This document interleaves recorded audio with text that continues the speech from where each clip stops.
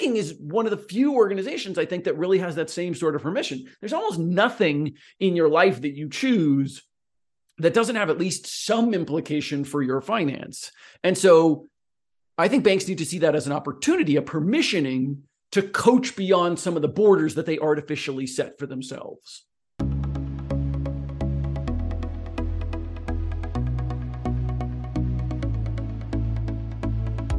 You're listening to Banking on Digital Growth with James Robert Lay, a podcast that empowers financial brand marketing, sales, and leadership teams to maximize their digital growth potential by generating 10 times more loans and deposits. Today's episode is part of the Exponential Insight series, where James Robert Lay interviews the industry's top marketing, sales, and fintech leaders, sharing practical wisdom to exponentially elevate you and your team. Let's get into the show. Greetings and hello, I am James Robert Lay, and welcome to episode 265 of the Banking on Digital Growth podcast. Today's episode is part of the Exponential Insight series, and I'm excited to welcome Matt Wollert to the show. For almost 20 years, Matt has been applying behavioral science to practical problems.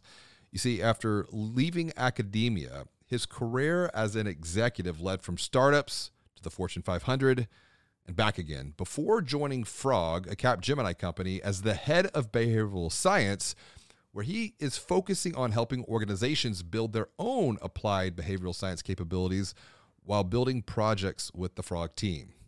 Matt is also the author of Start at the End, How to Build Products That Create Change, and I'm looking forward to our conversation today because regardless if you are in marketing, sales, service, ops, lending, IT, or on the leadership team at your financial brand or fintech, you can incorporate behavioral science into what you do, no PhD required.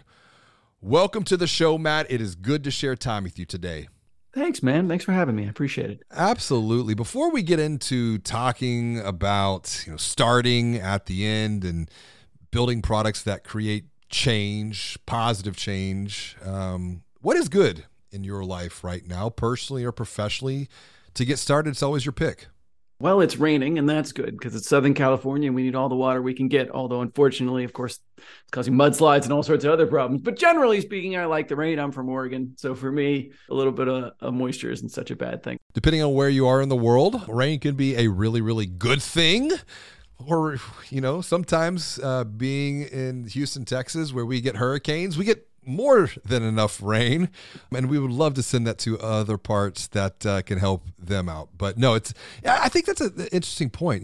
When we think about change and transformation, perspective is so critical. What's your take on perspective when it comes to change? Yeah, as you were talking about the desire for water to move elsewhere or come to you, in finance in particular, so much of what we do is about perspective. I remember, so the first when I left academia, first company I ever worked for was a company called Thrive, and they were Mint's biggest competitor. We're working on sort of personal finance and how do you change personal financial behaviors. And I remember looking at the data through the lens of gender, right? So when we gave people a financial health score. We want to say, hey, James, given the amount of money that you have, how well are you managing it? You don't want to be a credit score, which, credit scores are just a proxy for, do you have money? Right? Like, I don't want to do that. I want to say, given the money you have, how well are you doing? So we would do things like we'd look at savings rate as a percentage of your income. How much money are you saving? And when you look at that in raw dollars, men kick the shit out of women, right? They are saving far more raw dollars than women, but women are saving a much greater percentage, right? And so, reporters would ask me like, well, who are better savers? Because they love these kinds of gotcha headline sort of things. And I'm like, well, because of the gender wage gap, it all depends on how you look at it. As a percentage, women are better at saving. As raw dollars, it's men because they make more raw dollars, and it is so fascinating that you can sort of get to these like very, very, sort of tiny details about how you're going to measure something that have massive changes in how you're going to think about something. So I like the notion of, it's one of the reasons I try and get people to be really specific that level of uncomfortable specificity is something I think behavioral scientists really gravitate towards, right? We want that in order to abstract away perspective, or at least to agree on a perspective. We often have to get kind of uncomfortably specific about where we want to be. You talk about this idea of being a behavioral scientist. And to me, I look at the idea of behavioral science through the lens of financial services as a tremendous growth opportunity. I think it's one that has been lacking. I think maybe it's just a natural progression to get to where we're at today. When we look at research at the macro level, there are larger financial brands that are bringing in chief behavioral officers, to drive some of this. Where, and you're coming from academia as well, where has the lag been? Why has it taken this long to get this perspective? And now, granted, you were working with Thrive all the way, back, it was probably like 2009, 2010 time period. Why the lag of maybe getting this at a more of a macro level conversation? I'll use behavioral science to answer the question about behavioral science, right? So in behavioral science, we sort of think about behavior as a competition between promoting pressures, reasons to do something, things that make behavior more likely, inhibiting pressures, things that make a behavior less likely. And I think when you look at the adoption of behavioral science, the promoting pressures have been building. I think people, want the things that come with it more. You talked about companies starting to do it, like, Julie O'Brien going from Weight Watchers to US Bank, right, to head up behavioral science for them, those sorts of moves. But there are really strong inhibiting pressures. I don't know, for example, how to measure the performance of a behavioral scientist, right? So if I'm the CEO of US Bank and I want to hire Julie, how will I evaluate Julie a year later, right? Like, what does it mean to say she's done a really good job of behavior change? So I think that's an inhibiting pressure that has caused a lag. I don't know how to measure it. Right. I don't think people know how to hire, right? I think it's a lot of them gravitate towards I'm getting a scientist, so what I really want is this PhD-like sort of person. But people who go so far as to get a PhD in a science often don't have the application layer that you need in order to succeed inside of a business. Sure. So you're caught a little bit between do I want an academic who it's going to be hard for me to extract value from because they don't know how to interface into my business, or do I want someone on the business side, but who may not understand the sort of topic as well? And that has resulted in, we have this weird missing layer in the pyramid of behavioral scientists. So, I have been doing this I'm an applied behavioral scientist outside of academia for 15 years, which is pretty much as long as anybody has been doing it. And, we do a lot around sort of creating the community. And there's this problem where there's only a handful of people at the top. There's a handful of people that have been doing this for a really long time, have a lot of applied experience. Steve Wendell, who was at Morningstar for a long time. People like Julie, like me, right? There's a handful of people there. And then there's a bunch of people who have come out of more recent master's programs at LSE or UPenn, right? But there's that missing layer at the middle.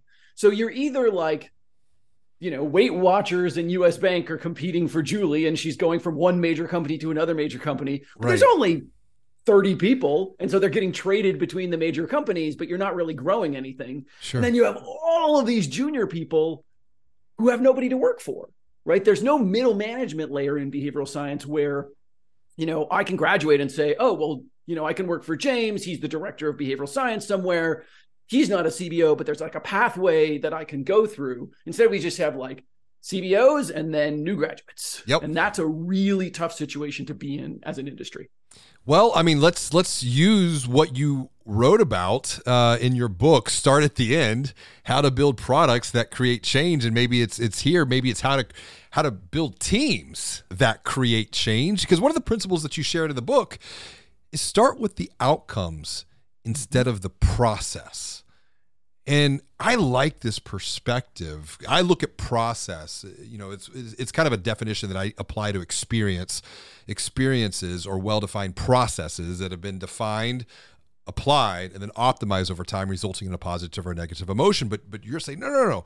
Let's start with the outcome, because I think in banking, a lot of times when we think about experience, we just start with the process. Let's flip this around. What do you mean by this? Start with the outcome instead of the process. Yeah. So when we talk about outcomes, specifically, I mean behavioral outcomes. So the analogy I often use is science fiction.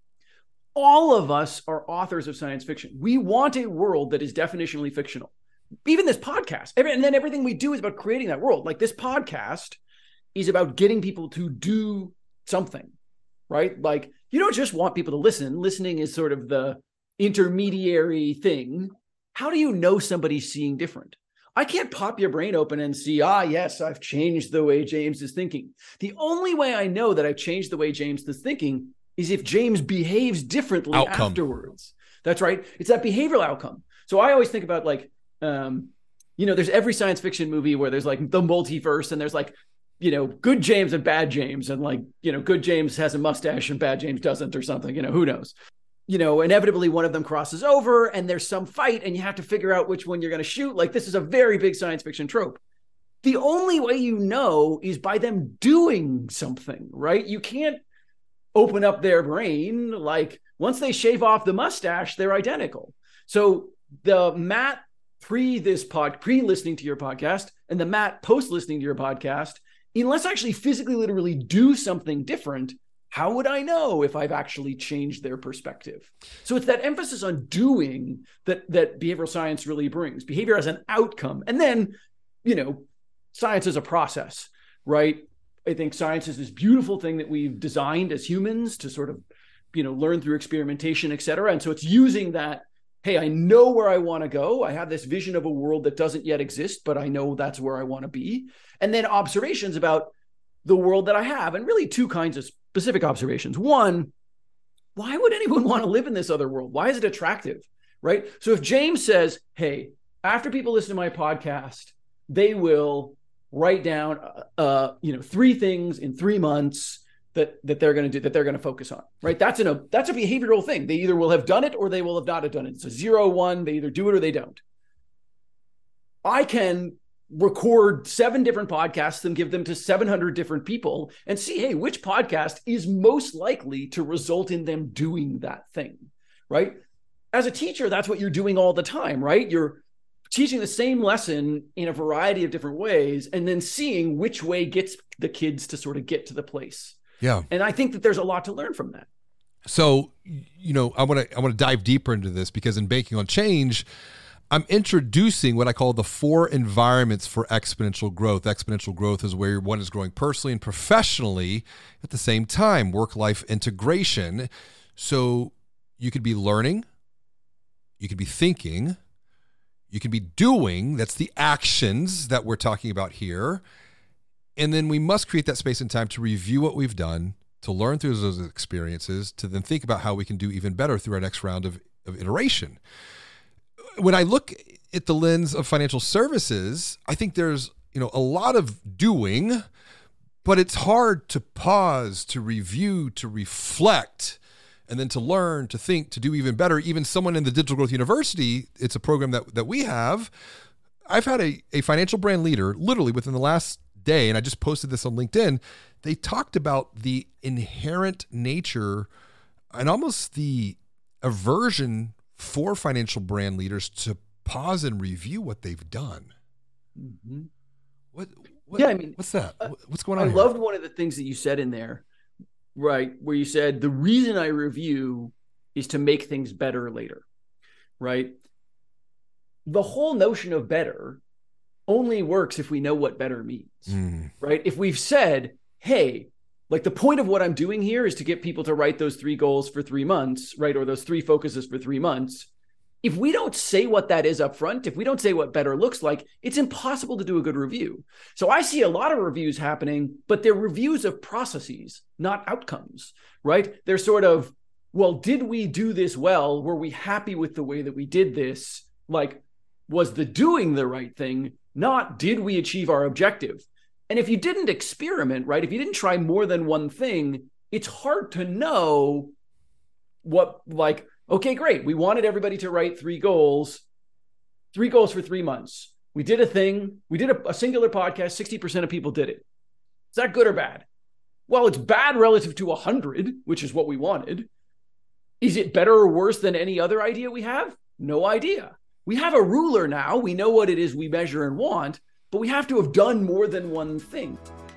Digital growth is a journey from good to great, but sometimes this journey can feel confusing, frustrating, and overwhelming. The good news is you don't have to take this journey alone, because now you can join a community of growth-minded marketing and sales leaders from financial brands and fintechs who are all learning, collaborating, and growing together. Visit digitalgrowth.com/insider to learn more about how you can join the Digital Growth Insider community to maximize your future digital growth potential. Now, back to the show. Because you have nothing to benchmark it off of. There's no perspective. There's no context or framing to figure out, are we making progress or are we just stuck maybe in inertia? And so when you think about this idea, and I like the idea of outcomes instead of processes, through the lens of financial services, through the lens of banking, big opportunities that are available to maybe create or capture through this type of outcome-driven thinking for people. I'll give you an example of a failure from my own past as a good example of where I think there's opportunity. So one of the first places I worked was Thrive, Mint's biggest competitor. We eventually sold to LendingTree. You're in the personal finance space. One of the big learnings from that was we only looked at what happened once you already had the money, right? So James goes gets a salary somewhere, and then I'm going to budget, or I'm going to do other things to like help him manage that money effectively, save, pay off debt, whatever it is. But I'm not paying any attention to, well, is he underpaid? But we know, statistically speaking, women are underpaid, underrepresented people are underpaid. So I think that's a huge opportunity for banking. Banking spends all this money on personal finance tools and other kinds of things to encourage people to save, encourage people to take out loans, encourage people to do the right thing, right? Why on earth are banks not involved in closing the wage gap? You more than anyone else in society profit, right? So we know, statistically speaking, that women are paid by, somewhere between 20 and 30%, right? So let's just assume you're a bank and you have 100 customers and 50 of them are working women, right? And all of them are underpaid by 30%. That means you could get a 15% boost in the number of dollars flowing through your organization by closing the gender wage gap. Why wouldn't you do that? So now let's stay on this, because I think this is a super fascinating subject and one that I have been batting around now in my own mind, and then also in conversations that I've been having. I wrote about it in Banking on Digital Growth. When you think about financial services, you've got money in, you've got money out, very simple. You might invest it, grow it, etc. But the behaviors that are tied to that from an individual, consumer, a person, a human being, often run at a subconscious level, tied back to environmental upbringing, situations that we can't control. Coaching, helping people see things differently. Like, for example, if there's we'll say the gender wage gap. Maybe that's not even in a person's frame of reference, but if we just brought that up and asked the question, because I think, you can make a statement like there's a gender wage gap opportunity, or what is the opportunity to go and consider your salary? We can't ignore questions. Statements can tend to be ignored, but when you start asking then it's like, I don't know, is that something I should think? So there's this whole idea of building coaching into the financial services model that we're seeing at a very high level now. Like there's the Financial Gym out of New York. It's a membership-driven program. But when we think about this through the macro context of banking, whether that be at a national level, a community level, a credit union level, where does coaching fit into some of this? I don't think there's any. I think it's no surprise that Julie O'Brien went from Weight Watchers to US Bank, right? Weight Watchers, a coaching-based organization, right? About sort of, accountability partners and community, and sort of like, how do you do, to US Bank, where she leads that same function, right? She leads some of their coaching teams and other kinds of things. I think I think that's really important. I think the key is broadening what coaching means in financial services, right? So traditionally, coaching was a mint. It was control your spending. And that was the place we coached. Maybe we coached on investment, right? There's a lot of white dudes who'd like to coach you on investment. Maybe those two areas.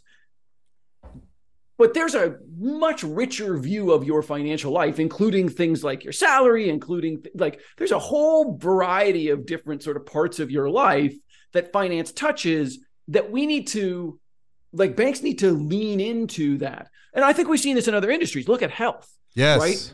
Your health insurer doing things like saying, hey, I'm going to help make sure that you get to the gym because, hey, that has an impact on your health.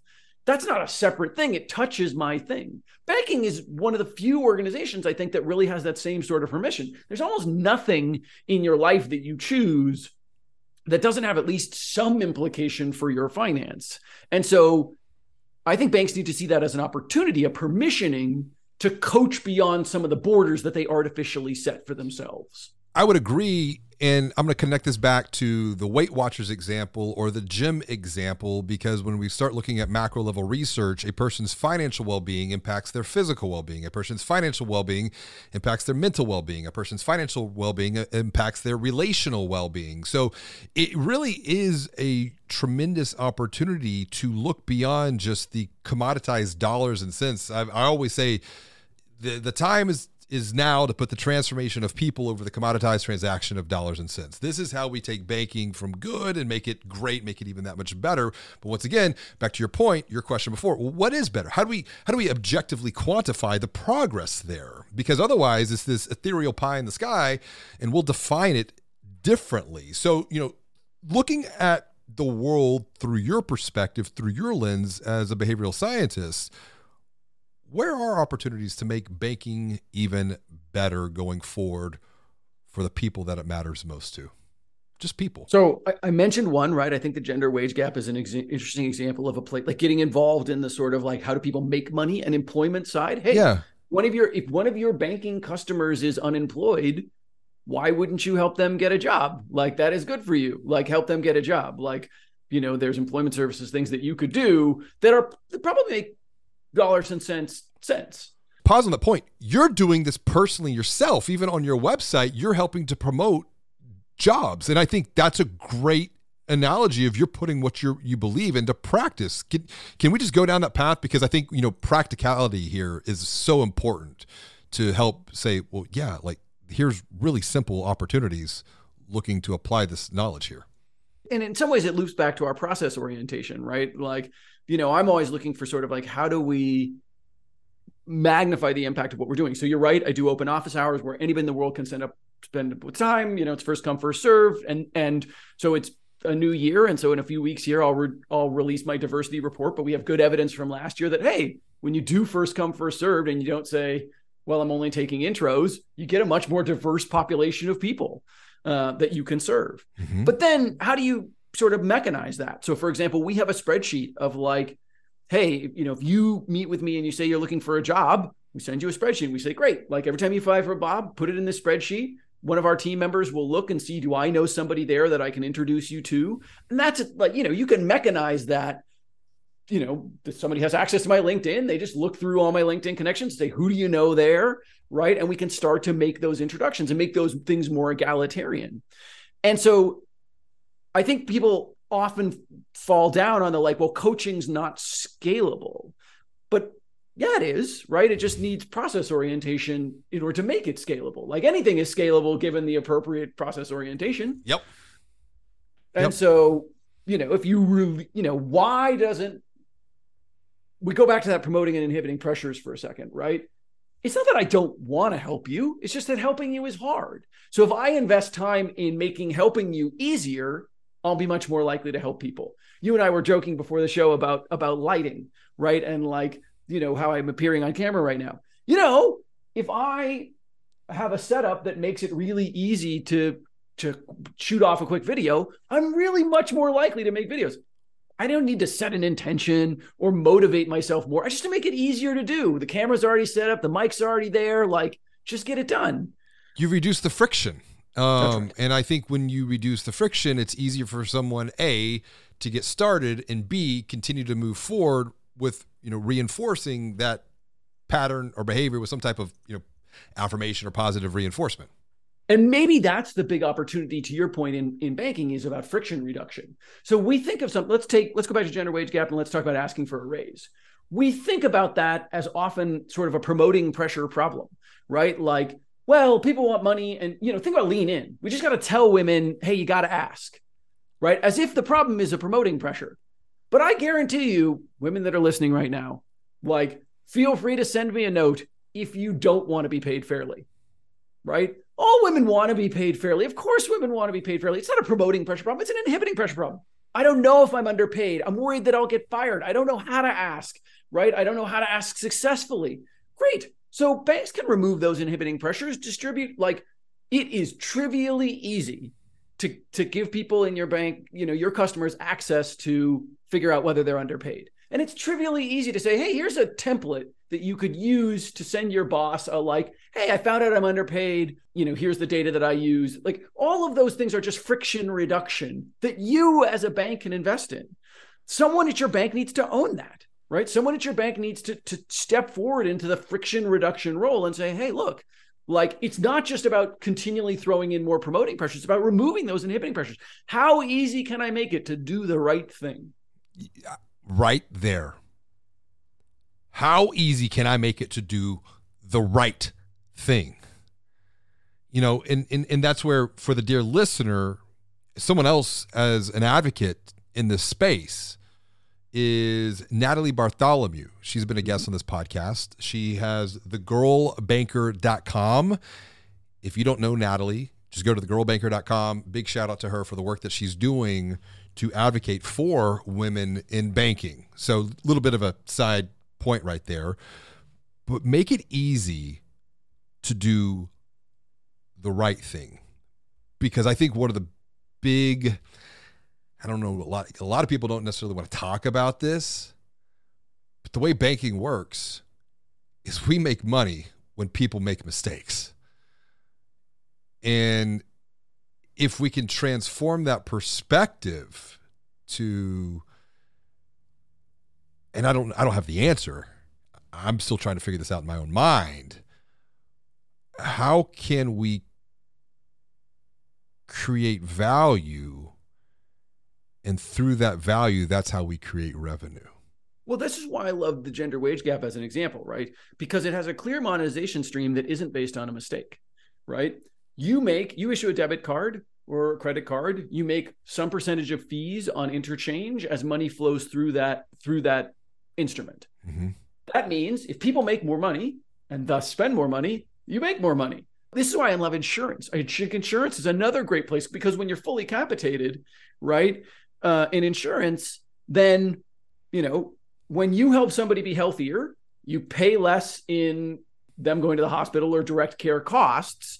And so they win when they're healthier and you win when they're healthier. I love businesses with that aligned business model. I don't think banking has to have a non-aligned business model. I think there are so many lovely opportunities. Yes. Whether that's, a management fee on a robo-advisor, or whether that's money throwing for you debit. Like, there are so many ways to make money that aren't mistakes. No. It seems sad that so much of the industry is focused on the mistakes that we make. And I agree with you. And that comes back to, I think, maybe a deeper philosophical realignment is to why do we exist in the first place? And when I wrote Banking on Change, the whole digital growth blueprint model, it's a circular model, and it puts purpose as the nucleus of the model. It's not even mission.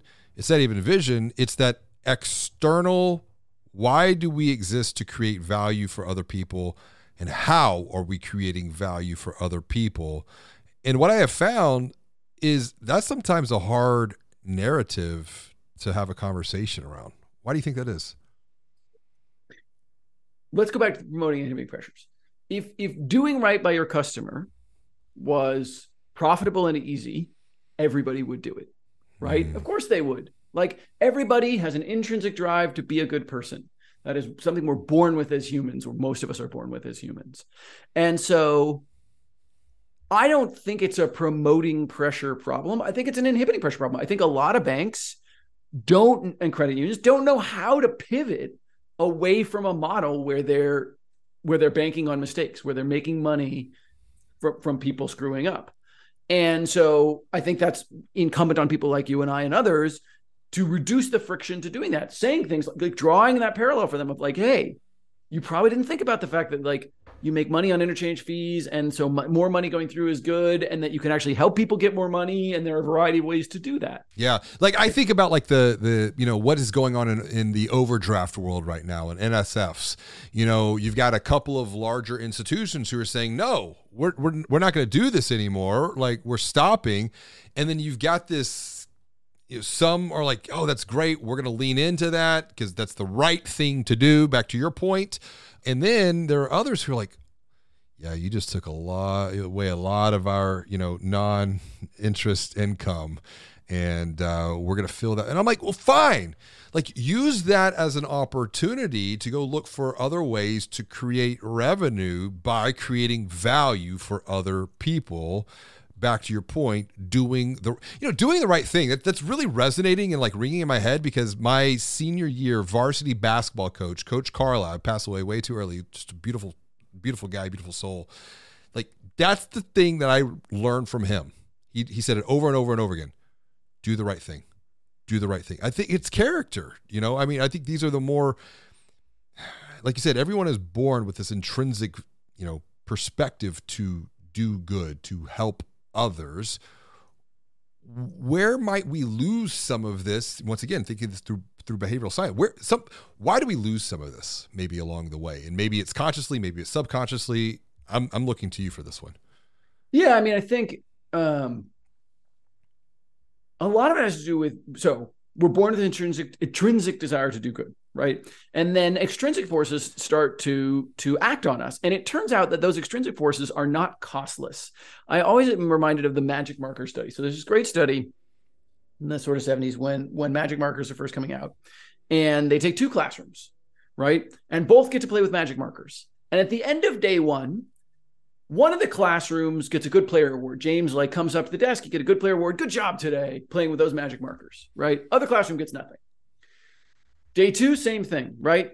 Play with magic markers. James, get a good star for doing magic markers.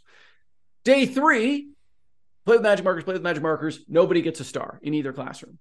Who's still playing on day four? Well, the kids who never got stars, right? They're still playing because magic markers are intrinsically interesting. They're intrinsically awesome. They're intrinsically fun to play with. The kids who got gold stars, they don't play anymore, right? Because what they learned was the reason to play with magic markers is gold stars, right? That's the reason to do it. And so if I don't get my gold star, I'm not doing that anymore, right? The way we have set up the working world, particularly in banking, right? When you look at who advances in banking, it's a giant system of gold stars, right? It's a giant system of like, well, I'm going to do whatever. Look at Wells Fargo and the scandal there, right? Like cross-selling. That is badly set up motivational systems, right? That if you step back from it, you're going, yeah, obviously. But when you're in it, when you're in the thick of it, when you're like, when someone's yelling at, when shareholders are yelling at you to increase the value, and then, the CEO's yelling at you to increase value, people lose perspective. Your coach was right. Do the right thing. But it's tremendously hard to do the right thing when everybody else is, pushing on you for metrics. And, these are the things that, and so part of it's just aligning those motivational forces. Hey, we do good when our customers do good. And are we really clear about that as our business model? Do we know what behaviors we're going to monetize? If I went out to the women of the world and I said, hey, I'm going to help you get a raise and then I'm going to make some money off that, none of them would say that was bad. Every single one of them would be like, fan-fucking-tastic. Good for you. Good for me. It's a win-win-win. It's like that. It's like the idea of a triple bottom line. I want to come back to the Wells Fargo point, because words have power. Like that was a whole cross-selling issue. And I'm a big believer. I wrote about this in Banking on Digital Growth. Help first, sell second. The sell comes as a result of helping people. And I've even had conversations with other financial brand leaders that are building these personal brands, digital brands that are creating a ton of content. They're creating a ton of value for people. And they're like, I will never do a loan with them. I will never take a deposit from them. But it's that intrinsic need to help other people. So we did another discussion. I had another discussion. I've been coaching this. Instead of thinking about cross-selling, let's look at this through the lens of cross-helping. Because once someone opens an account with me or with my organization, well, that's an opportunity to get really curious about where they are, where they've been, where they're looking to go next, and then look at it very objectively. And I think this almost ties it back to where your thought is. You start at the end. You start at the end for them, and then work backwards from that. Because if maybe that's just another opportunity here, because if people don't know what the end looks like, if either A, they've never been given the opportunity to think about that because they are struggling from day to day, from paycheck to paycheck, that's a very kind of a deep question, and one that's almost like an impossible answer. It's the idea of helping. I say people are looking for two things. They're looking for help, they're looking for hope, but for many people, hope has to come before they're even open, able, willing to receive help. Yeah, you have to believe that things are change. You have to have evidence that things are changeable before you are at all interested in change, right? Like when you talk about hope help, right? Like the canonical example is, we look at young black men, for example, who disproportionately drop out of high school.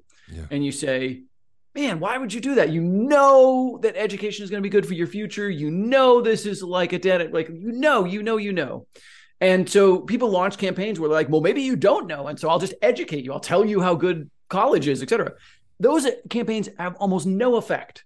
Why? Because they do already know. They also know that they're disproportionately likely to be jailed and disproportionately likely to be unemployed and disproportionately likely to be discriminated against. And so they are doing an objectively logical thing, which is to say, hey, I'm going to go have fun before you stick me in jail, right? That is objectively logical in the system that we have set up, right? You have to say, no, we have to meet people, right?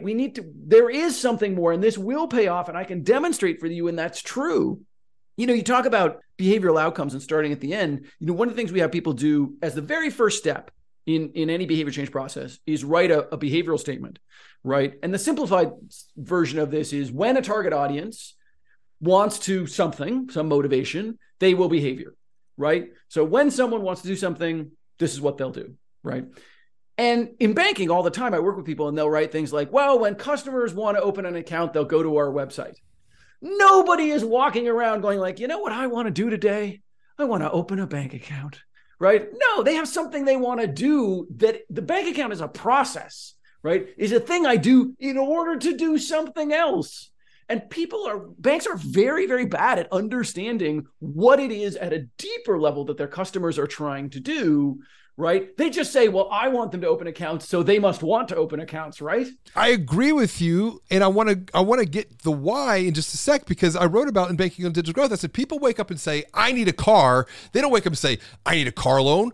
The car loan, that's the process. The car, that's the outcome. Where's the gap? What's holding us back from bridging the gap between outcome and process? Like, is it a lack of empathy? Is it a lack of perspective? Is it because bankers are driven, left brain analytical driven leaders, and there's a lot of I don't know. Like, what's the gap here?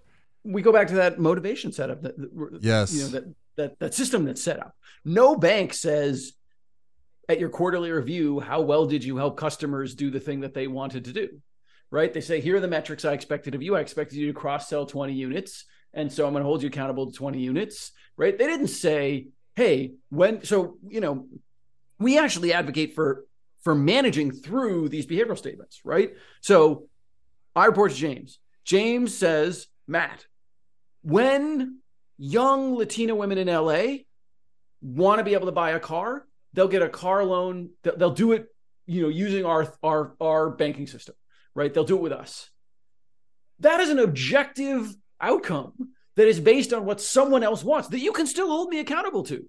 You don't have to say, well, you have to cross-sell 20 units. You can say, hey, when the denominator is number of young women who want this to be true, the numerator is how many you helped to do this in the right way.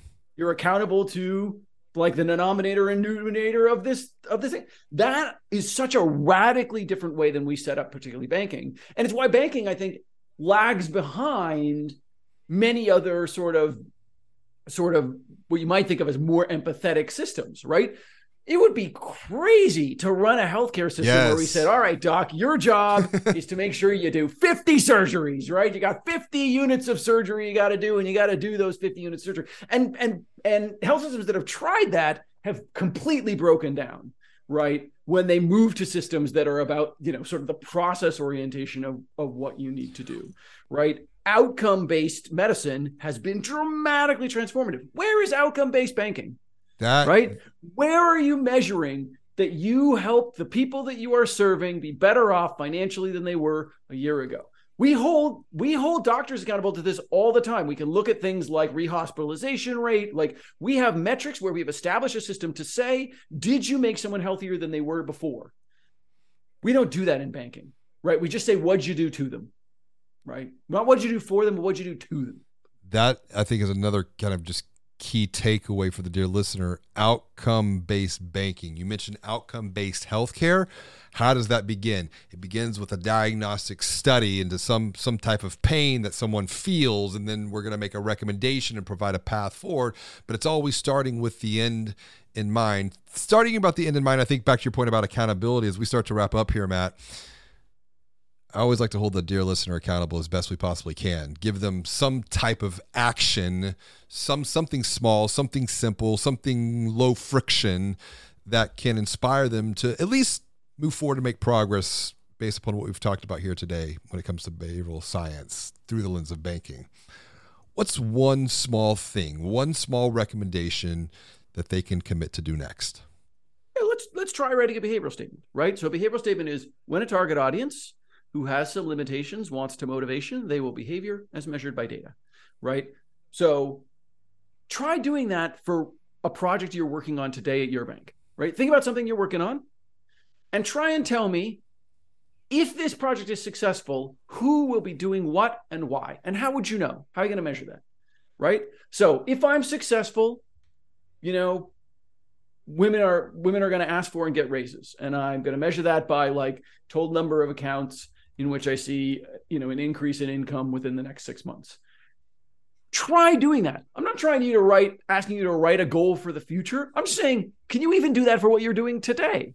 And if you can't, maybe you should stop, right? Maybe you should stop doing the thing that you are doing if you can't tell me why you're doing it, right? If you can't tell me the outcome that you're trying to drive with that, that is an invitation to stop and possibly not do that. Or if you do it, at least wait until you understand why you're doing it, right? There is so much stuff that we do day in and day out in every industry, but particularly in banking, where nobody can tell you why they're doing that other than it's the rules, or it's the way it's done, or this is what it is.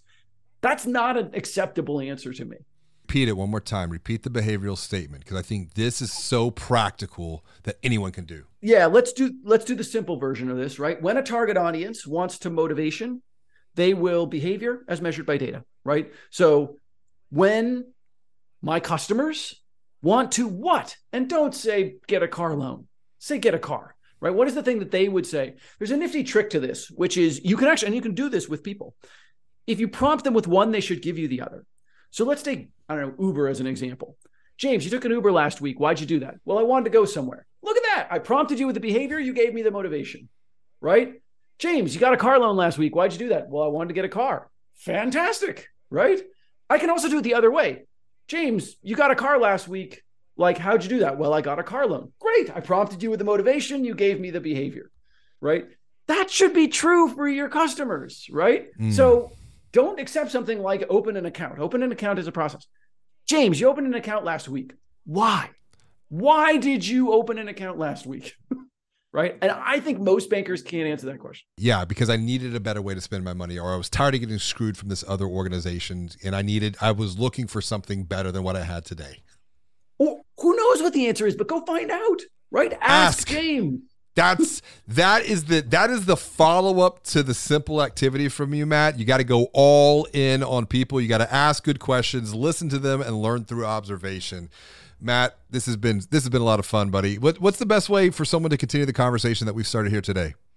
The great thing about having a weird last name is I'm very easy to find, right? MattWallert.com, Matt Wallert on every social media you can think about, because I have this weird extra vowel in my last name. I'm an easy guy to find. I have open office hours. You can first come, first served. You can spend some time with me and ask me whatever you want for half an hour. I believe very passionately. The reason I came on the show and the reason I care about doing this kind of thing is there are a select few industries that are really at these sort of pivot points in human life. And banking is one of them, right? It's there at the best, it's there at the worst, it's involved in so much of what we do. And so if we can do it better, if all of you out there, if we can say, hey, I'm going to reorient myself towards behavior, I'm going to use a science-like process to generate that behavior, and it's going to be good for me and it's going to be good for them, and I'm going to align my business model against it.